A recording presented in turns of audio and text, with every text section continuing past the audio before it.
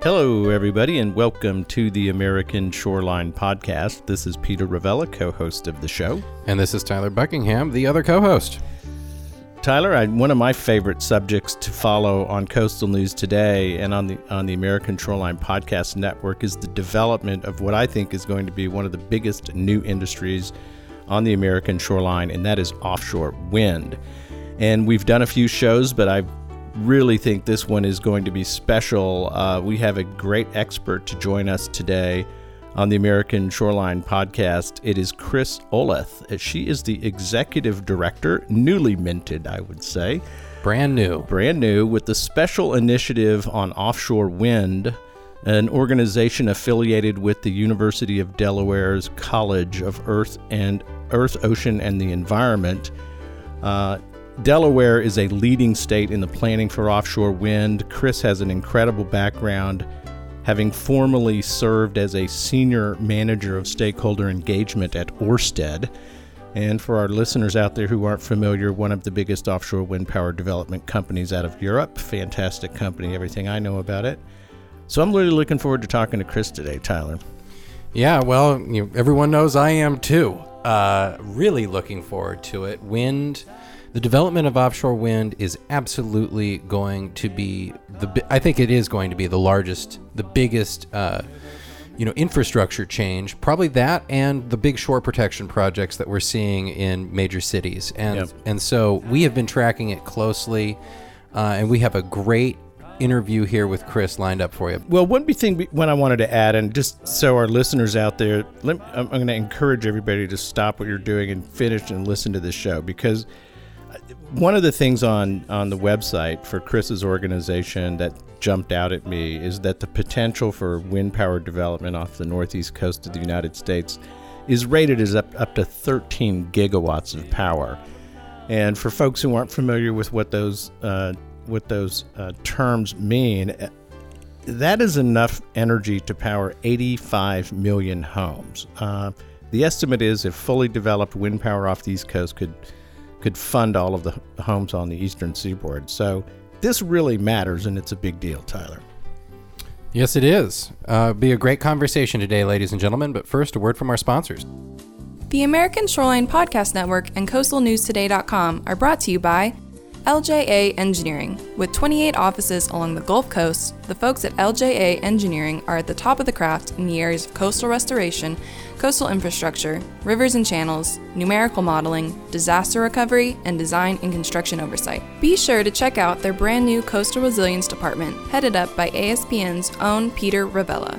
Find them at LJA.com. Be sure to subscribe to the Coastal News Today Daily Blast newsletter at CoastalNewsToday.com for daily updates on the events and news that shape the coastal discussion. Want to support the discussion and promote your company? We have sponsorship packages available now.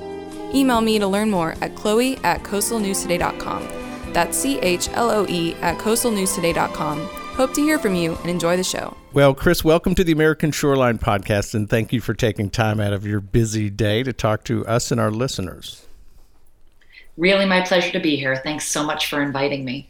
Well, I hope our introduction was reasonably accurate in terms of the magnitude of what this potential industry is, and we're really looking forward to getting into the detail, but it is a tradition on our show to help our audience understand who they're listening to. And so, Chris, can you tell us about your background? What got you into the wind power issue as a professional? How long you've been in it? Give us a background on what steered you into this very interesting and developing industry. Yeah, I really feel so fortunate that I'm in an industry where we get to explore the intersection of energy, environment, economy, stakeholders. I think, something that's kept me so interested in offshore wind is just the huge variety of issues we face on a daily basis. And so really the journey started for me about 15 years ago when I was undertaking my graduate studies at the University of Rhode Island. I had spent a gap year the previous year to my master's degree in Europe, trying to understand, where could a coastal and ocean planning person put an emphasis, and, where could I really look at something that's exciting and that's happening now and that has all these interesting facets, and kind of put that together for my master's thesis. And when I was in Germany, I observed in so many ways the incredible energy diversification that they enjoyed in their economy. And when I was thinking about the US, I said, I'm not looking around the northeast of the US where I was from and seeing the same thing. I wasn't seeing wind farms on and offshore. I wasn't seeing solar panels on everyone's houses, just really not seeing that opportunity for different types of renewable energy. And so when I came back to the States, the unfortunately ill-fated project of Cape Wind off the coast of Massachusetts was kind of currently being bantered around. That project inevitably was unsuccessful, but it was a flashpoint. It was this conversation about the trade-off between clean energy versus perhaps some of the more affluent coastal stakeholders and what was threatening their viewshed, the conversation about potential impacts to fishing, bird migrations, so many stakeholders involved. And really thanks to Cape Wind for being a leader in introducing this conversation and frankly stimulating the conversation that led to a regulatory framework that finally enabled offshore wind to happen at the federal level under the Bureau of Ocean Energy Management. But it was really there, starting with my master's thesis at the University of Rhode Island. I had an advisor, and if anyone out there is listening and they're contemplating or in grad school, I had an industry advisor as well as an academic advisor, and they co-led my thesis with me. And I found that to be a tremendous asset, because what happened is, as soon as I finished my graduate studies, literally the following Monday, I was working for one of the nation's first offshore wind developers called Blue Water Wind, and really kind of cutting my teeth on the development of the nation's to-be first offshore wind farm, the first, in fact, offshore wind PPA, or power purchase agreement, in the country. And that was super exciting back in 2015. So, 2005. Wow. And so those 15 years that have ensued have been very exciting. I've worked for a variety of different developers, had the opportunity to work in the environmental space on a couple state and regional collaborations. So, it's always been offshore wind. And my mother still asks me, with relative frequency, are you guys ever going to build a wind farm or what? And unfortunately, that's still where we are, my friends. We are in the space where we have 2 small demonstration projects in the US, but are 30 years behind our compatriots in Europe who had their first wind farm in 1991. So now they mark their 30th year of offshore wind, and we're really at the precipice of something great here in the US. Well, that's a polite way of putting it, because as you say, we're still lousy job. We're late. We're late to the party, but that doesn't mean we can't make a big splash once we get there. And I think that that's what we're all hoping for. Chris, I would love it if we could go back to right there. First of all, great advice on the industry advisor. I think that we do have quite a few student listeners, and that is a really great way to make connections into the private sector and with job opportunities. It's just a smart thing to do. But take us back to 2005. I mean, it had obviously, that's a ways back. What were the challenges then? What were you working on? And has the technology changed much since then? I'm just curious to know when you think back to that era, what defines that 2005 era in offshore wind? Well, then there were far less certainties around the regulatory structure.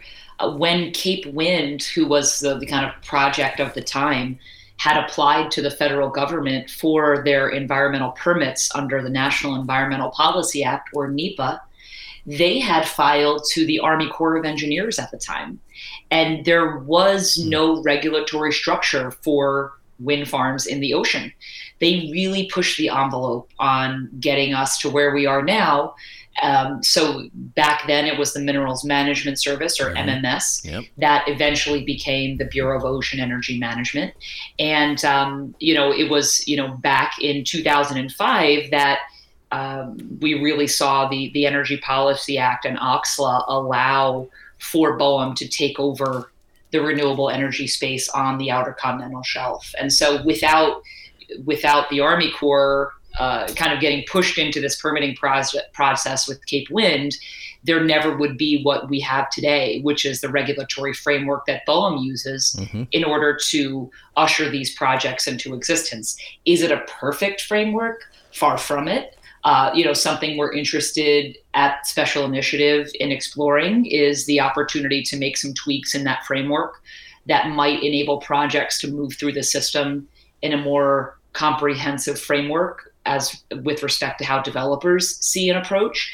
But really looking back to 2005, it was the absence of a regulatory framework. So that is now a hurdle we have overcome. But some things that haven't changed much are what we still face with respect to coastal community stakeholders. And, whether that's someone who doesn't want to see a wind farm off of their beach, to a community who does not want a cable buried under their beach, to a fishing community who thinks it will disrupt or destruct their fishing opportunities. Those threats to the industry are still very real today. It's a perfect segue to the question I wanted to go to next. And I'd like to learn a little bit more about your time as the Senior Manager of Stakeholder Engagement for Ørsted from about 3-year period, early 2018 through, January of 2021. So your most recent job. Could you educate our audience a little bit about what you were doing on behalf of Ørsted and how the conversation may have evolved with the community over your engagement as a specialist for Ørsted? Yeah, absolutely. I think we talked a little bit in the beginning about how offshore wind is so interesting and fascinating because it touches on so many different topic areas. Well, conversely, that means that there are a whole lot of stakeholders who are interested in offshore wind, and that crosses everything from the environmental community to the folks who are paying electricity bills, known as the ratepayers, to the elected officials, to people who are, homeowners in the coastal community, to, all the way to the fishing community and everywhere in between. When we would develop stakeholder engagement plans at Ørsted, we would literally divide the kind of communities into sometimes up to 20 different sectors of types of individuals who would have different concerns about the wind farm.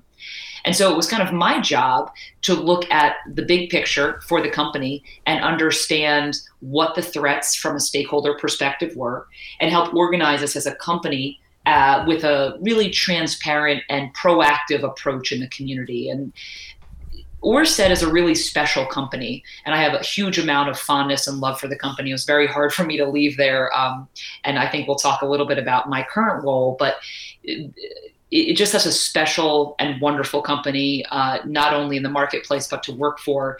And one of the things that makes them special is this concept that not only do they develop and construct wind farms, but they operate wind farms for their 25 to 30-year lifespan. And so it's very important to them that they have a place in the community. It's not just about get in there, build a wind farm and flip it and sell it off. So your name is no longer associated with it and you kind of wash your hands. It's about a long-term proposition. And that's one thing that for me really always made it special for me to work for Ørsted.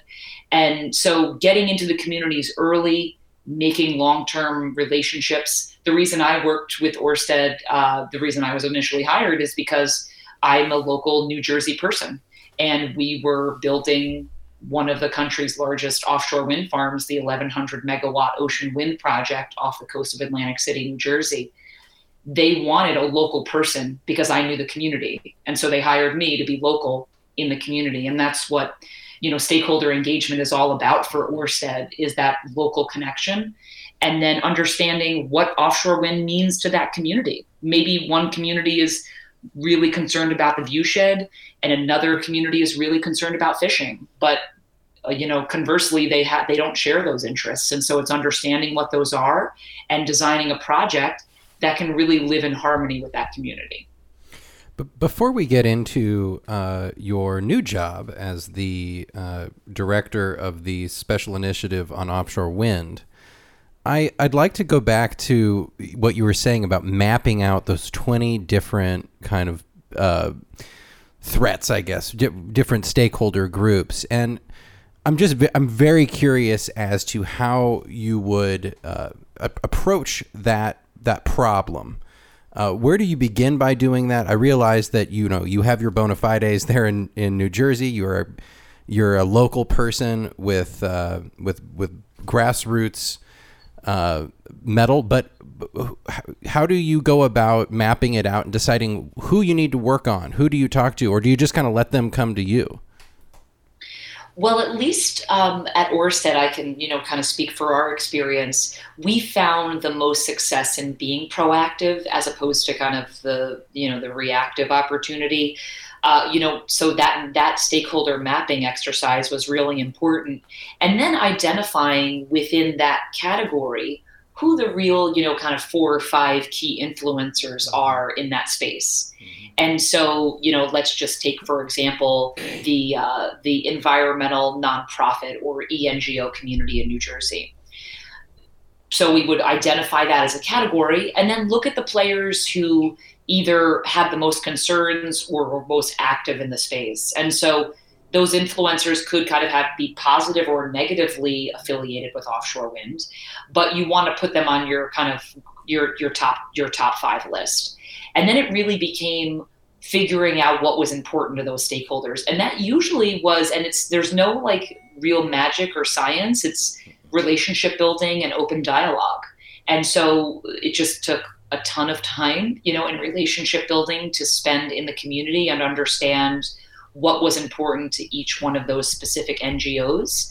And then, helping the company understand how we can design a project that meets the needs of that community. So just by way of example, the NGO community in New Jersey, gave us particular feedback that said, just because you're burying the cable under the beach through a process called horizontal directional drilling, which is a very common process to essentially avoid sensitive coastal ecosystems by drilling underneath a beach, whether that's with a cable or a pipe or whatever it might be. Even though you're using HDD, that is not necessarily a free pass for assuming you have no impacts coastally from your offshore wind project. There may be times where we might prefer you to do some open cutting. There may be times where we prefer that you avoid these times of year and have these seasonal restrictions or other types of considerations around that construction process. But it took a lot of listening to understand what those things are and to feed those back to the Ørsted project team so that they could design a project in turn that worked. I mean, really what we're trying to get to is a project that causes the least amount of consternation in the community and the least amount of objection. Because on the back end, that is a huge risk to project development, to have stakeholders come out of the woodwork and say, hey, we prefer that you open cut that. We never wanted HDD. You find that out too far down the road, now you've got a real problem. Well, it also strengthens the brand in the long run, which is what you were saying Ørsted was kind of going for, that long relationship with these people. They're not going to go away, and neither will y'all. So you might as well get things off on the right foot and develop a trusting relationship. And I just think there's a lot to be learned from that. These projects, I think, I know I'm just speaking for myself, but in 2005, if you mentioned offshore wind to me, my gut reaction, very uneducated gut reaction, would have been against it because it was like it felt unnatural. And it takes a lot of engagement just, at the influencer level, makes a lot of sense. But it takes a lot of engagement to bring people around and get them to understand that there really is a benefit here in clean energy, which, of course, is our big purpose today as we come into this inflection point, as you referenced earlier. But let's move to your new position 1 month in. Congratulations, by the way. Yep, congratulations on the new job. Thank you so much. Why don't we start? Tell us about the special initiative on offshore wind. What does this group do, and what is your job inside that group? Yeah, well, really excited to be heading up this organization. It was stood up in 2013 with really the expressed interest of helping states, and specifically the state of New York at the time, understand what the cost of offshore wind would be. Now, this was almost a decade ago, and states were genuinely concerned about potential impacts to ratepayers. So those people paying their electricity bills from offshore wind. I mean, this is the trade-off, right? We don't want it to be such a societal burden to, across the board, everyone in the state, that when you build an offshore wind project, there's that negative impact to the economy, particularly to commercial and industrial users who pay the lion's share of some of these electricity bills. And so the state of New York approached the special initiative on offshore wind and said, you're not even a thing yet, but you should be a thing because we have no one to ask this question and to get the policy answer from.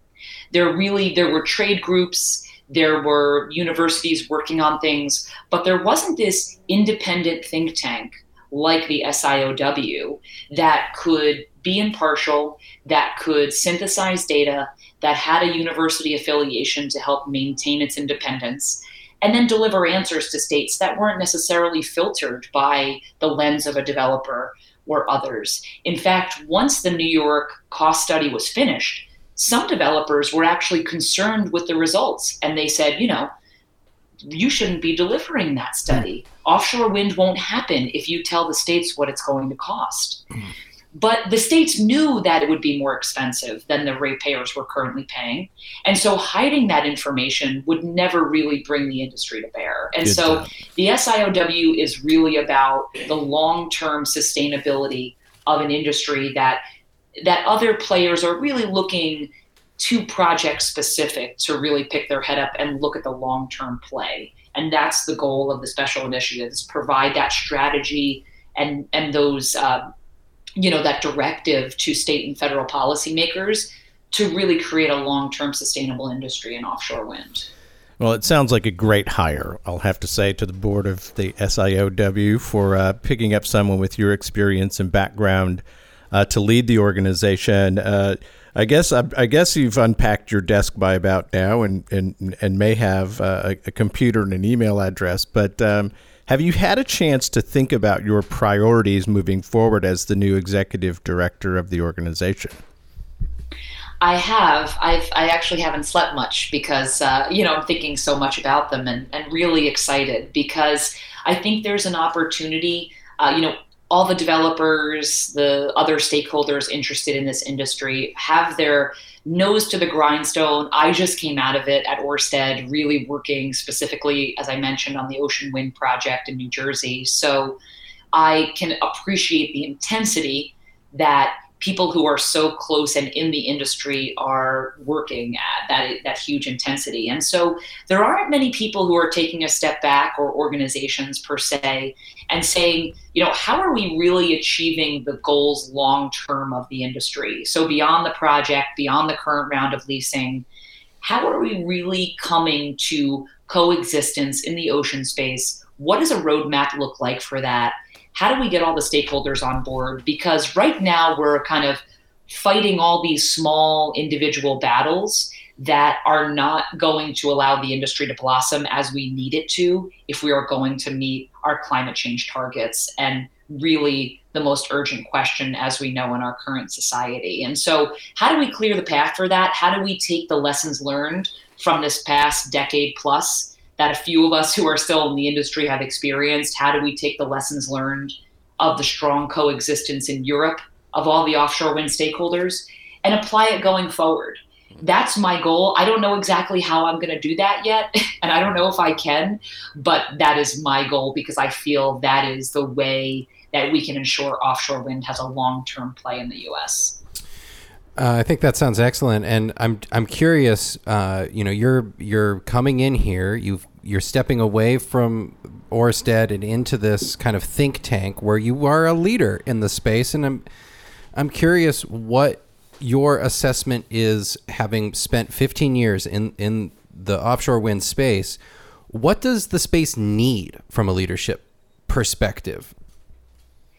Well, it's an incredibly thoughtful and interesting question, and I think it can be answered from a variety of perspectives. While I like to think that I myself can provide some leadership around this just from my historical knowledge, I think there also really needs to be some leadership at the national level. We have a lack of kind of a comprehensive national ocean plan. We do not nor ever have had comprehensive national energy policy. There really are a lot of questions around what those policies are and how we want to look at the ocean from a systems level and what our priorities are. And until that is articulated, it can be very challenging for the stakeholders in a piecemeal way to be reacting to projects here and there and not ever getting a sense of, well, if our true goal is to deal with the issues of climate and do what we can in the next decade, because that is our current kind of cutoff timeline, then we need to have to continue your analogy, all the boats rowing in the same direction. And right now, everyone's just kind of crashing into each other out in the ocean. We don't have one policy that says offshore wind is a stated explicit goal. We have federal agencies working against each other, and not necessarily out of any malice, but just because they have different directives. So to have the Biden administration help set a course that is comprehensive and thoughtful and collective would be really the dream of the offshore wind industry, I think, and something that I'm hoping SIOW can help in the convening of and, really help in developing that strategy. Can you provide some historical context as to why we don't have, why we haven't done this already? Have a national ocean policy, the national ocean policy I kind of understand. We're kind of confronting climate change and realizing the interconnectivity of everything. But a national energy policy, that strikes me, is that like, why is that? Why haven't we unified and created a national strategy? I mean, I think part of it is just the natural challenges we experience as a nation being so large and having different regional priorities. I mean, everyone has Texas on their mind as we talk about energy these days, having their own independent grid and really always wanting to have that entrepreneurial spirit. So you're going to find states and, large state economies like California who have different goals. And so to merge those all into one energy policy, one could understand how it could be nearly impossible to help make that happen. It really requires the leadership and creativity of a moon landing or a war response. I mean, it's really nothing short of that. Well, we hopefully with the new administration, and it remains to be seen, but early indications are that this administration is serious about climate change. They're serious about decarbonization of the power market, the energy system. Wind power and solar are proven technologies around the world now. And where we're from in Texas is the number one wind power producing state, not offshore, but onshore. What I'm curious about, I appreciate what you're saying about the difficulty of a federal energy policy or a comprehensive offshore policy that would make this all move forward a little smoother. But I'm very encouraged by what I'm reading about in terms of the state level initiatives on wind power on the Atlantic seaboard, and particularly in the Northeast states. You mentioned New York. Several states have announced very specific wind power acquisition targets. I think this is important in the market. Can you talk about what's happening at the state level? And are you encouraged or are you concerned about what you're seeing in the leadership in the Northeast states? Well, it's really is tremendous, the leadership that the states have been taking. And it's really seen all the way from Maine down to South Carolina at this point. when, especially in these past 4 years where there was no leadership around clean energy goals, the states took it upon themselves, not only from the clean energy perspective, but from an economic development perspective, right? Each one of these states did not want to be missing out on the offshore wind opportunity. Each of these states have ports that are in need of rehabilitation and redevelopment. Each one of these states have economies that are suffering, especially in this past year due to COVID. And so we have this kind of once in a generation opportunity to create a brand new industry in the maritime community. And so offshore wind is bringing that. The states are appreciating that. And, frankly, it's really what has saved the offshore wind industry absent a national policy, as you mentioned. And so the states are really taking the leadership. One concern that I and others have is that while state competition can be healthy, it also is stymieing progress sometimes because, the classic, for example, of New York and New Jersey competition. You have New York trying to draw port developers, New Jersey, and kind of working against each other sometimes, where if there was more collaboration, potentially that rising tide could raise all ships. But, naturally there's the competition between states, and that can cause some friction. Well, in a way, it indicates that there is a recognition that there is a real economic opportunity here. But getting the states to be cooperative in how they develop and approach the development of this new industry sounds like a perfectly good role for the special initiative on offshore for wind, Chris. Like, get these guys to settle down and work together, and let's get this industry off the ground. I want to ask you, one of the things I've been curious about is the offshore leasing on federal waters of sites for wind power and other energy development offshore. So we've tracked, for example, during the Trump administration, the lease sales for Gulf of Mexico deepwater oil drilling. And the Trump administration offered the entire Gulf, essentially federal land lease areas, for sale a couple of times. The lease sale totals were somewhere in the $250 to $300 million range, which sounds like a lot of money, but in that industry and in that business, not terribly impressive compared to other lease sales. I have read about offshore wind power lease sales off the North Seas that hit $400 million. And I wonder if you could talk about access to federal waters for wind power development, number one, and number two, what appears to be the recent entry of major oil companies into the lease purchasing auctions, including Shell and BP and others. Can you talk about this a little bit? Yeah, absolutely. It's really exciting, I think, to see the oil majors. I mean, not only from an environmental and a climate perspective, but from a policy and political standpoint. Once we really have less, kind of objection from the oil and gas community about what we see as the inevitable development of offshore wind resources and have them actually participating, that is going to absolutely help our lobbying efforts in DC to kind of show that this is a bipartisan energy opportunity. And so having Shell and BP and others involved really demonstrates an evolution in the industry that we've been waiting to come for some time. When I was with Blue Water Wind, it was, we called it two guys in a rental car. Yeah. It was like a couple of us driving around the coast with a map and a picture of wind farms on the ocean. I mean, you're not going to get very far, right? Right. Keep going. I'm sorry. Yeah. So we're looking at multi-billion-dollar projects that require incredible amounts of capital and wherewithal. So you really need investment by these large entities who have not only the capital, but the experience of building in the marine environment. Right. So they really are a perfect fit for it.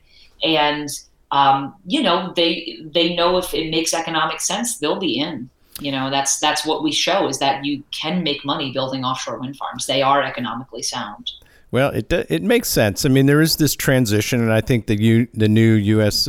Secretary for Energy has indicated to the oil and gas industry that transitioning to being an energy company as opposed to being an oil and gas company is a good thing to start thinking about doing. And there isn't any, I think BP certainly seems to be taking this tact. I think Shell Oil is as well, looking at their portfolio of energy products to include wind as just as essential as their hydrocarbon-based energy business. There also seems to be quite a bit of support from the Gulf states and the offshore oil and gas construction industry, recognizing that the construction of offshore wind towers is going to involve the same trades and shipping and support services that are required of offshore oil and gas. Is this not, Chris? It's just a huge economic opportunity. How big is this industry going to be, do you think, over the next decade? Are we about to do something big, or are we still going to be piddling around 10 years from now? Well, 10 years from now, if we do everything right, or most of it right, we're really looking at, on the East Coast alone, the development of tens of billions of dollars of the supply chain, and something like estimates over 80,000 jobs on the East Coast alone from this industry. So, I mean, the economic opportunities, and that's really just kind of the direct opportunities, are really staggering. Yeah, no question about it. I mean, it just gets your wheels turning to imagine all wheels turning. I guess my turbine's turning out there. That's right. But right, and when you think about Texas, for example, being the state with the most land-based wind, I think maybe some people were surprised to learn about how much land-based wind Texas had, because they picture it as an oil and gas state. But the thing is, Texas is an energy state, and they get it. And they've enjoyed some of the lowest cost of power of any state in the nation because they embraced wind, and actually, are seeing wind producing at costs lower than fossil generation. So, the oil majors will see the same thing when the economics are right, which is right where we're coming to that sweet spot for offshore wind. These are, this is energy, all of the above energy. It's not necessarily about clean or anything. It's just about how you can develop a project that has a profit. All right. So clearly, I want to go back to this nexus of stakeholders, and I specifically want to talk about the environmentalists who are near and dear to our heart. We know that there are major environmental concerns associated with just about everything along the eastern seaboard. We cover very closely. Anything along the coast. Yeah. But certainly where these big projects are being planned, we're talking about whale habitat, North Atlantic right whale habitat along the migratory route there. And I'm curious to know how, of course, there is the carbon picture of the environment, which I think is very important, and I don't want to move past that right away, but we are talking about massive installations out at sea. What do you say to people who throw up an environmental red flag and say, hold on a second, do we even know what the impacts would be? What do you tell those folks? Well, I think it's important that we get started and then we closely monitor the projects and use the concept of adaptive management to develop projects going forward. Because I think if we spend another decade or two, supposing what might or could happen if we build an offshore wind farm, we're going to lose the opportunity to fight climate. And so I really think what makes sense is to go ahead and start building some of those first projects and being able to react and adaptively manage the development of wind farms going forward. And I think the Bureau of Ocean Energy Management, who is regulating and looking at all these things in a cumulative way, they are prepared to undergo NEPA processes going forward under that type of regime. I understand that there's an environmental impact statement announcement that has been recently occurred on a project. Look, when it comes to the environmental community, I'll just be flat out what my bias is here. We need to get behind this. And I understand that there are legitimate questions. I think what you're suggesting is exactly right. Let's get these projects up and going. Let's adapt. Let's identify what the problems are. But when you think about what we're trying to do here, which is respond to a climate, provide cheap and affordable power, and create new jobs on the Eastern Seaboard, this is a solid initiative.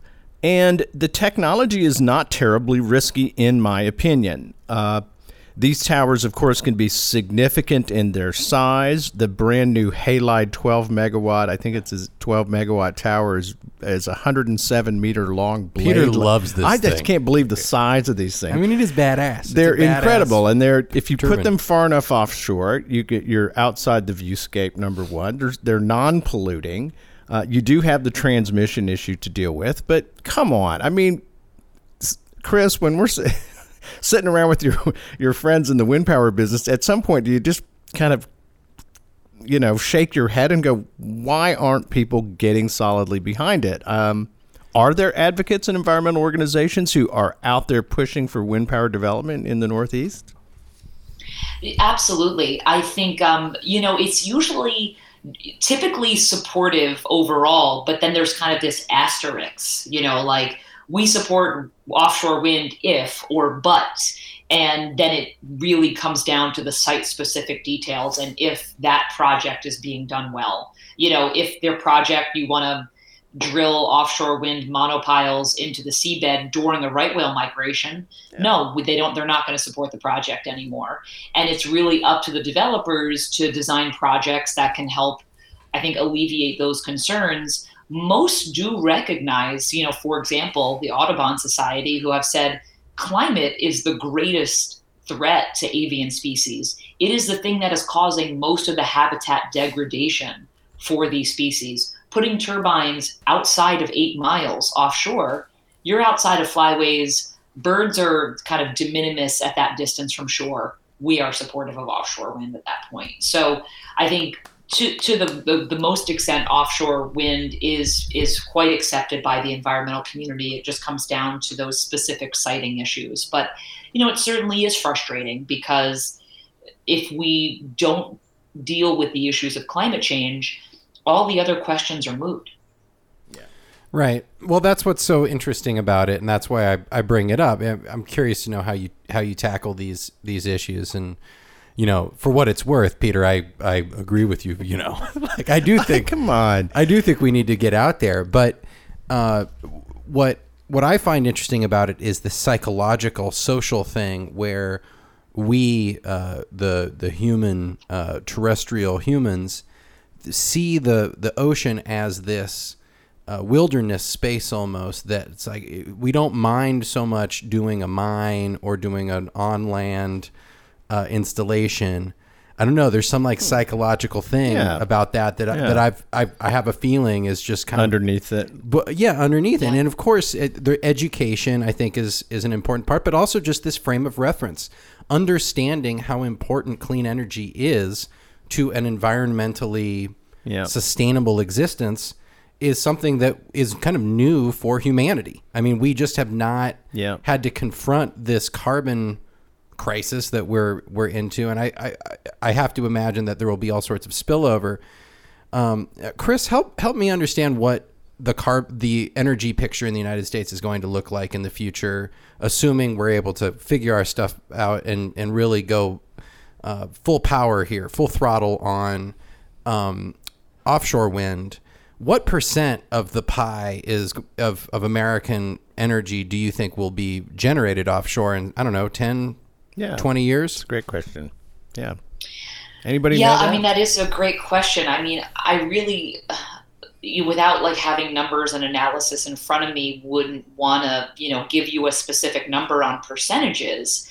But I do know that the type of work that's being done now on technologies like energy storage enables us to get to a point where these intermittent resources like, offshore wind, like solar, can be, treated as baseload power, and therefore really can completely take over the energy supply mix. I think it's really interesting, the conversation about the evolution of nuclear energy.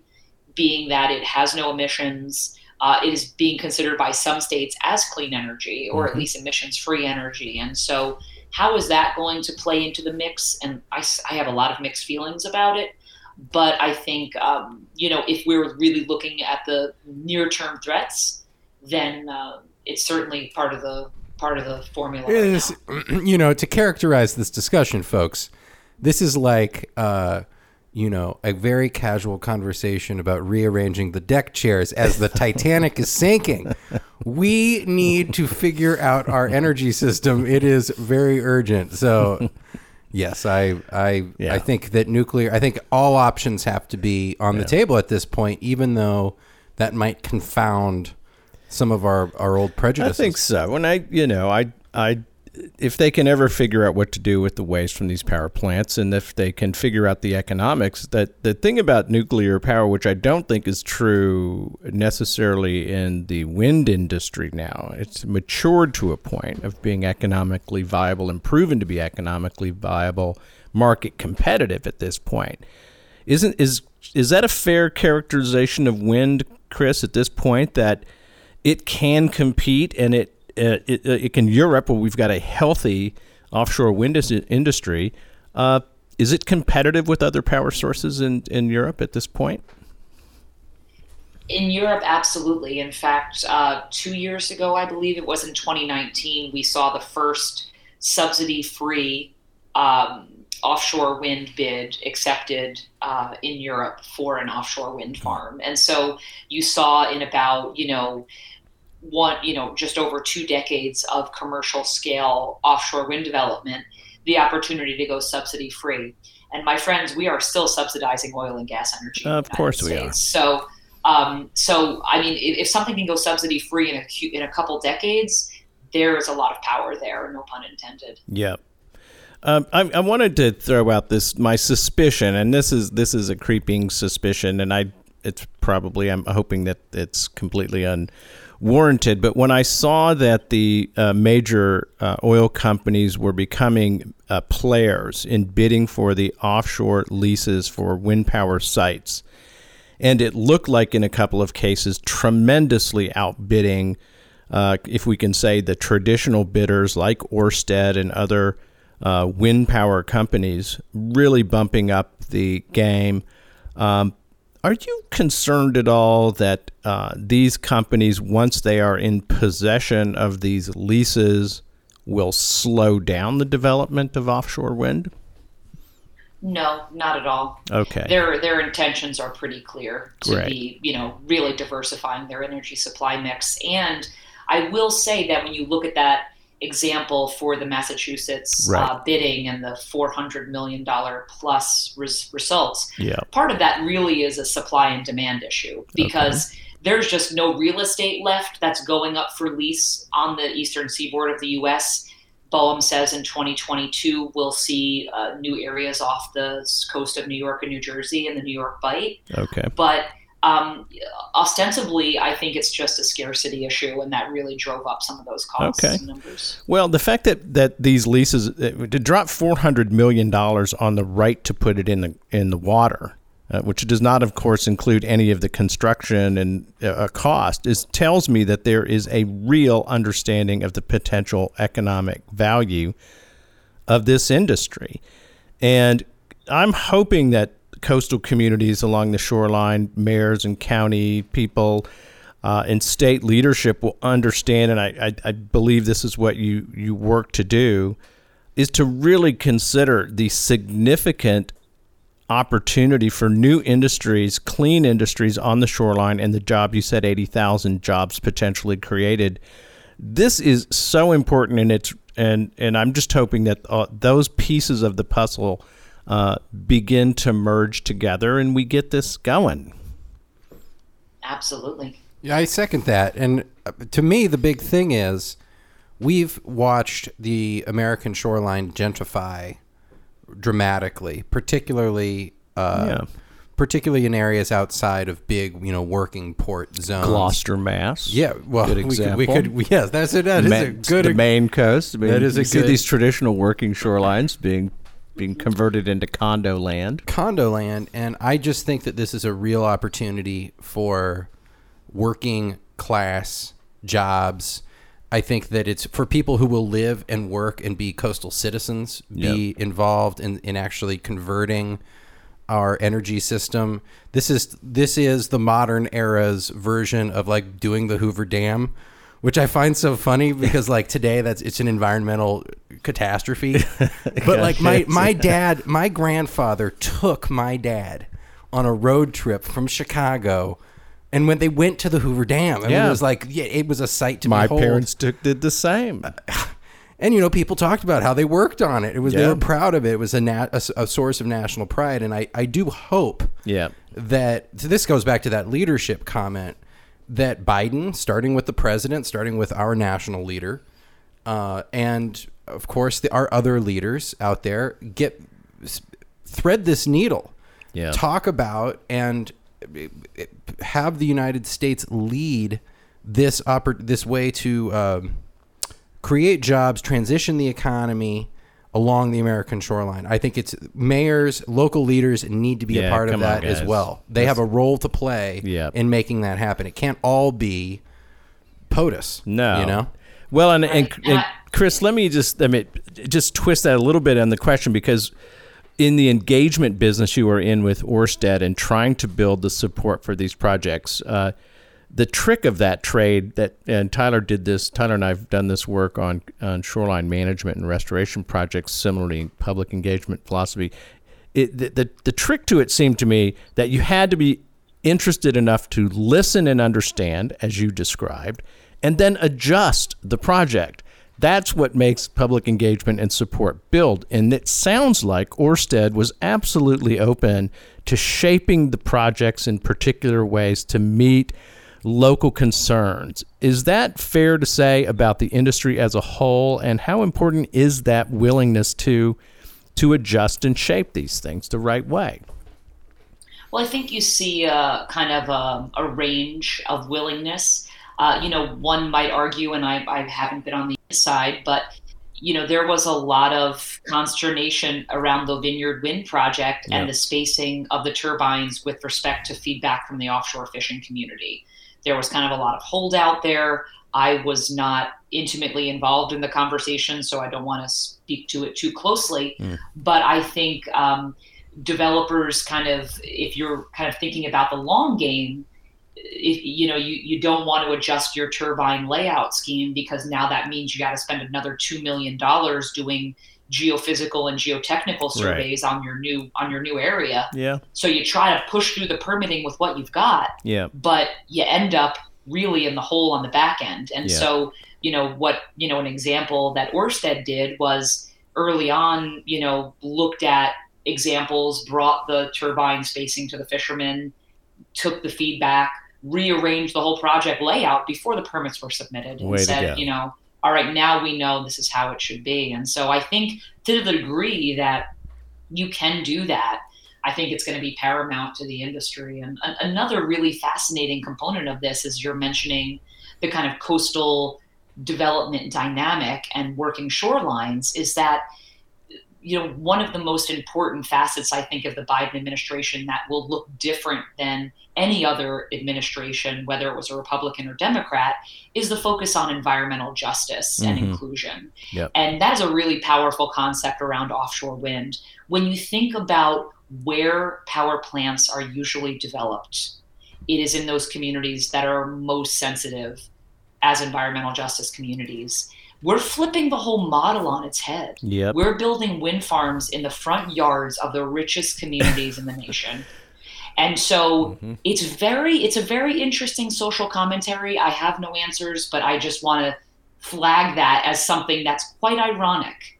It's a great observation, and it's true. And we've all, if you people following along on the wind power discussions, have seen Martha's Vineyard and the community of Martha's Vineyard, including the Kennedy family, getting very active and opposing certain wind power projects for viewscapes reasons. And I hadn't thought of that, but you're quite right. The observation is this is power production that is implicating communities that are not typically asked to absorb industrial development or energy projects. We stick power plants over in the poorest parts of the community in rural areas, but we steer away from offending the rich and the powerful.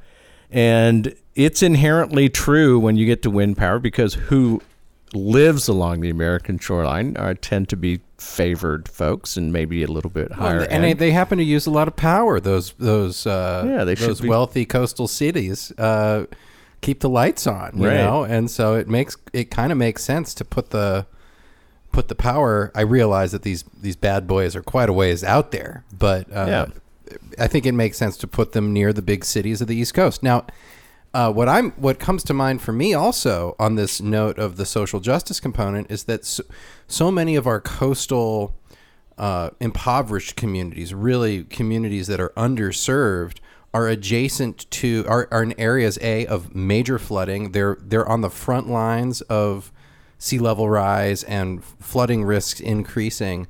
And the other irony is that this is the mitigation for that, and it's going there as well. So it's a really interesting. I don't know if there's an answer there. It's just it's a really interesting observation. Chris, you had mentioned. I wanted to talk a little bit about what your reading is so far of the Biden administration and the Bureau of Offshore Energy Management, the principal agencies. And as you said, there's multiple federal agencies involved here. But are you an optimist looking over the next 4-year period with this administration and in your position as the executive director of the Special Initiative on Offshore Wind? Are you an optimist about the next 4 years, or does this look like some heavy slog, or what are you thinking? I think both. I think I am optimistic, but it's a heavy slog at the same time. So it's not one or the other. It's, this combination of strong accountability of the Biden era that I think is important to the nation. And that will demand that offshore wind is done well, done right. It's going to be held to a higher standard than maybe any other type of energy development. And we need to be ready for it. We are going to be challenged on the basis of NEPA, on socioeconomic impacts to the fishing community. Right. But at the same time, the Biden administration is very interested in well-paying union jobs. We know that offshore wind, we've seen all the developers now essentially committing to using union labor for these projects. This is a whole new industry for organized labor. They are so excited. Yep. And when you have them behind you, you really have a ticket. Yep. Jones Act application for the development of support vessels for offshore wind has been announced, which means these are going to be U.S. constructed support vessels. Yes. That's a big deal for the working class communities and the shipbuilders. I want to ask you just a couple of questions about the fishing community. Two things. One, I don't know where I've read this, but I was curious about the possible connection between offshore wind power facilities and future aquaculture. We know down here on the Gulf Coast of Texas, and we're used to seeing things offshore out in the water, lit up at night in drilling platforms and production platforms, and it's not something people are generally uncomfortable with. But these facilities are also significant environmental resources and are well known to the fishermen. These are the places to go. Is there any discussion about what these platforms might mean in terms of offshore aquaculture? Is there any way to tie that together? Can we sort of expand this industry to be a twofer? Or did I read that, or did I dream it? I can't remember where I came across this. I think we might have just been kicking that around on happy hour or something. Right.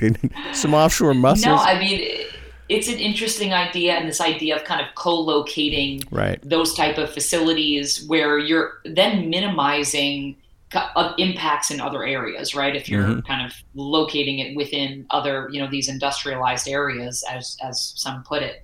But I think what the challenge is the wind farms are so far offshore, and aquaculture is more often explored in the near coastal areas, and frankly, there isn't a good regulatory structure for aquaculture. The U.S. lags, from what I understand, pretty far behind in that We space. do. It's like wind. It's worse than wind heard. power. It's worse than Right. wind power. There is less of a Right. regulatory structure for offshore aquaculture than there is for offshore Right. wind.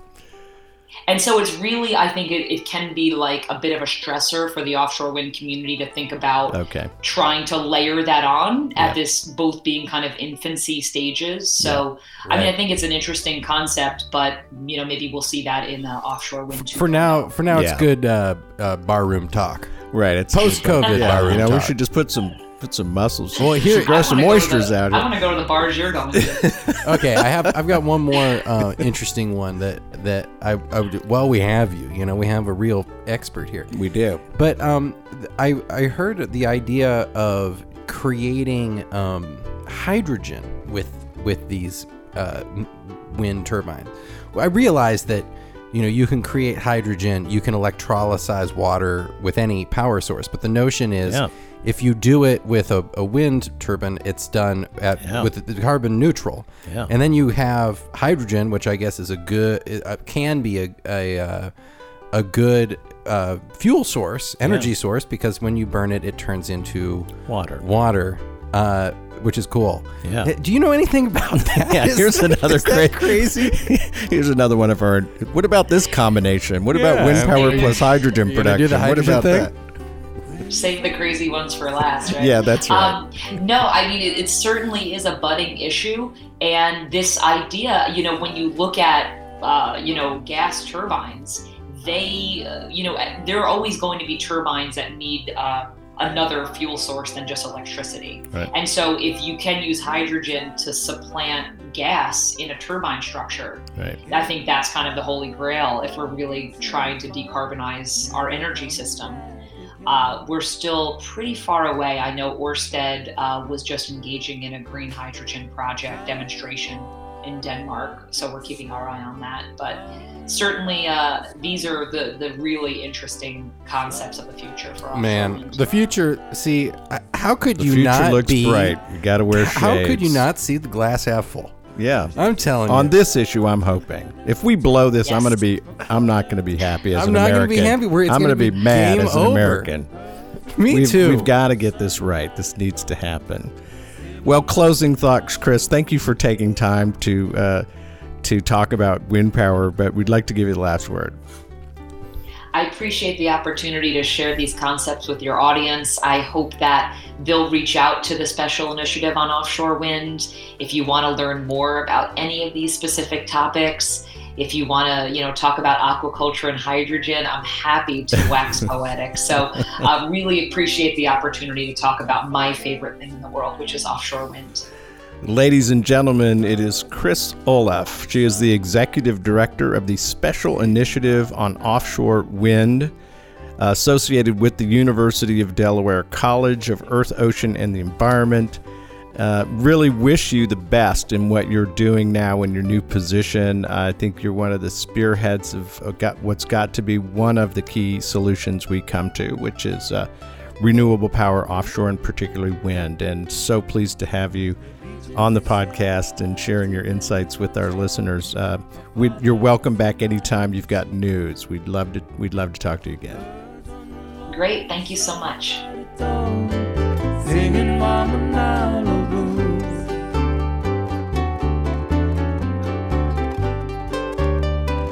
Down on the road at mountain so old, far around the countryside.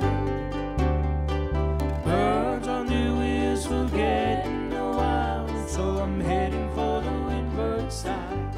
In all of the dreams, sometimes it just seems that I'm just along for the ride. Some will cry because they're frightened, someone who's loved here has died.